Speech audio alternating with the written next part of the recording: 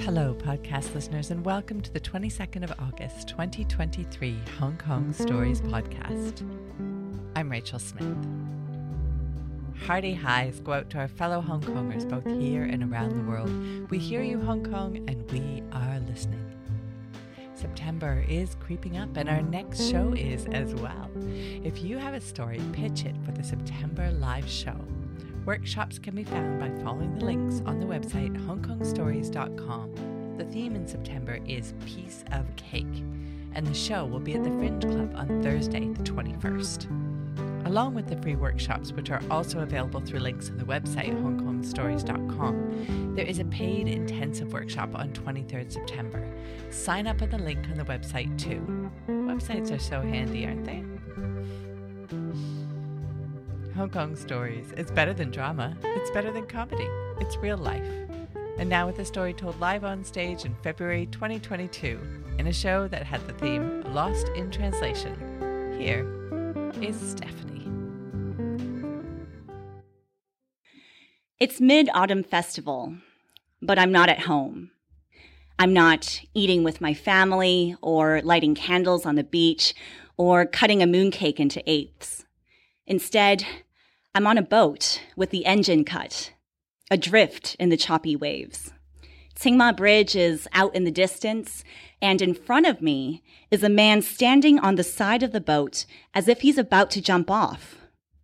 With one hand, he's holding the rail behind him, and with the other, he's got a large statue of an elephant-headed Hindu god. He lowers it carefully into the water, where it sinks quickly and disappears. Everyone on the boat bursts into cheers, and as we make our way back to the pier at Tsim Sha Tsui, there's a feeling in my chest that I can't quite place, something like a rapid hummingbird flutter, a cross between a sense of wonder and a sense of coming home. So how did I end up celebrating Ganesh Chaturthi with Hindus? For years, I'd felt like I was growing further and further away from my Chinese Baptist roots. I had grown up in a home that saw the Christian God as a supernatural wish granter, but only if you were good. So do your homework and you'll be blessed. Don't disobey or God will punish you. We were weak, small creatures, easily misled, not capable of good, and that's why we needed a God to depend on. Now, as I got older, this frame of faith that I had built for myself just didn't seem to fit anymore. It felt old-fashioned and narrow, too black and white, and yet entirely disposing of faith as a category felt like it would leave a hole within me that would be too big to close. And so I decided to seek through different faiths. I wanted chaos. I wanted to blow up all the conceptions I had of God, gods, and religion. I threw all of myself into it. I decided to visit different places of worship in search of questions. Is God the Holy Trinity, or is God the one God Ahura Mazda, or are there hundreds of gods? How are we to live? Do we abide by the 5 pillars or the 3 ways of being? What codes and scriptures and statements were we to follow? Were we supposed to suspend our sense of reason or intellectual capacities in order to commune with a God? My search first took me to Amar Mosque in Wan Chai. I sat outside the door of the hall and listened to the call to prayer crackling through the speakers. I watched children copying their parents as they stood in rows facing Mecca with their palms open, and it brought me right back to my childhood church, sitting in the pews with my dad, not quite understanding how he knew when to sit or to stand, but sensing that I had to be on my best behavior. Now, I had decided to chronicle my journey through a radio program with RTHK, and so I sought out conversations with believers. To some, I chatted with over halal dim sum in between mouthfuls of pork-free siu mai, with others in my recording studio.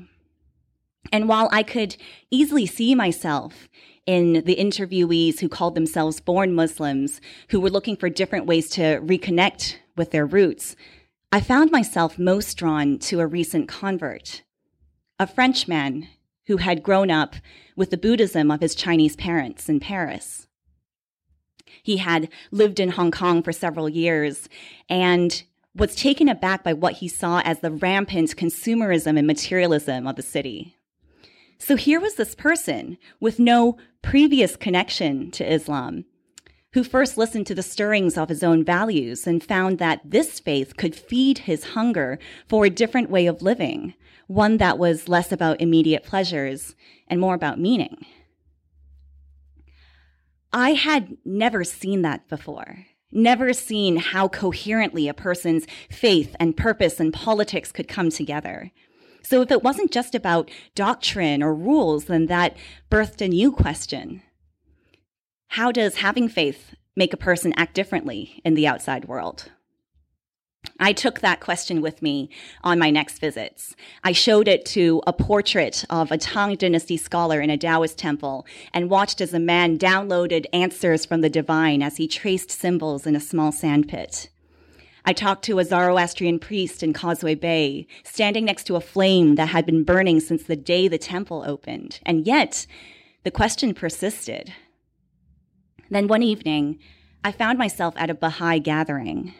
We were in a warm, cozy living room, sitting in a circle. And there was so much of this faith that I found immediately appealing. The way that it welcomed science alongside religion, how it professed equality amongst all genders, how the meetings were open to people of different religious backgrounds who could bring in prayers from their own faiths. It was so easy to slip into, and that coherence of faith and purpose that I had first glimpsed in the French Muslim was so obvious in the people that I met here. The Baha'i lawyer, the Baha'i anthropologist, all of them placing themselves on what they saw as this inevitable journey towards a world that was more just and more peaceful than anything anyone had ever imagined. In the recording studio, I sat with my Baha'i friend and I asked her how she thought this was even possible. And she paused and said, "Every human being is a mirror reflecting God's light. And all of these different virtues are reflections of the qualities of God." I had been focusing so much attention on the outer manifestations of ritual and belief, running from one sacred space to another, that I hadn't looked at what was happening within people. I was first preoccupied with doctrine and then distracted by all the activity, when actually the biggest shift, what made the biggest difference in how people lived, was how they saw themselves. Not as holier than thou, not as superior, but as capable of good. And what a difference that makes when you don't see yourself as constantly falling short, constantly grasping for a sliver of the divine outside of you, when you actually see it dwelling within. Near the end of my visits, I found myself standing on the balcony of a synagogue and watched as people whipped the ground with willow boughs. The air whistled through the leaves as they brought the branches down with a crack. This was to commemorate Sukkot, or the Feast of Booths, and it recalled the days when the Israelites were wandering in the wilderness and were living in these temporary huts or booths known as Sukkot. After the service, the rabbi was musing on why people continue to come back to the synagogue. Perhaps, he said, they get a taste of their own soul, and there's nothing more delicious or satisfying than tasting the divine within oneself, of one's essence. I think back to myself on that boat, giddy with the excitement of seeing something new. Ganesh, that elephant-headed god who was being celebrated that evening, is the remover of obstacles. I was the obstacle all along. This experience softened me, made my questions less sharp and more tender, and now I carry them with me wherever I go.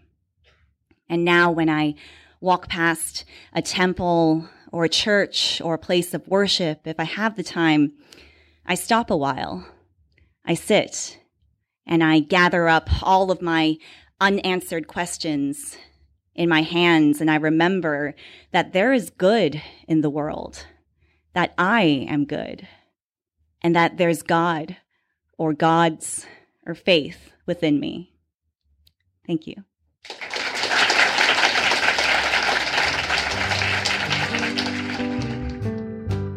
Thanks for listening to today's stories, brought to you by Hong Kong Stories. The music for this podcast was written and performed by Andrew Robert Smith. Everyone has a story to tell.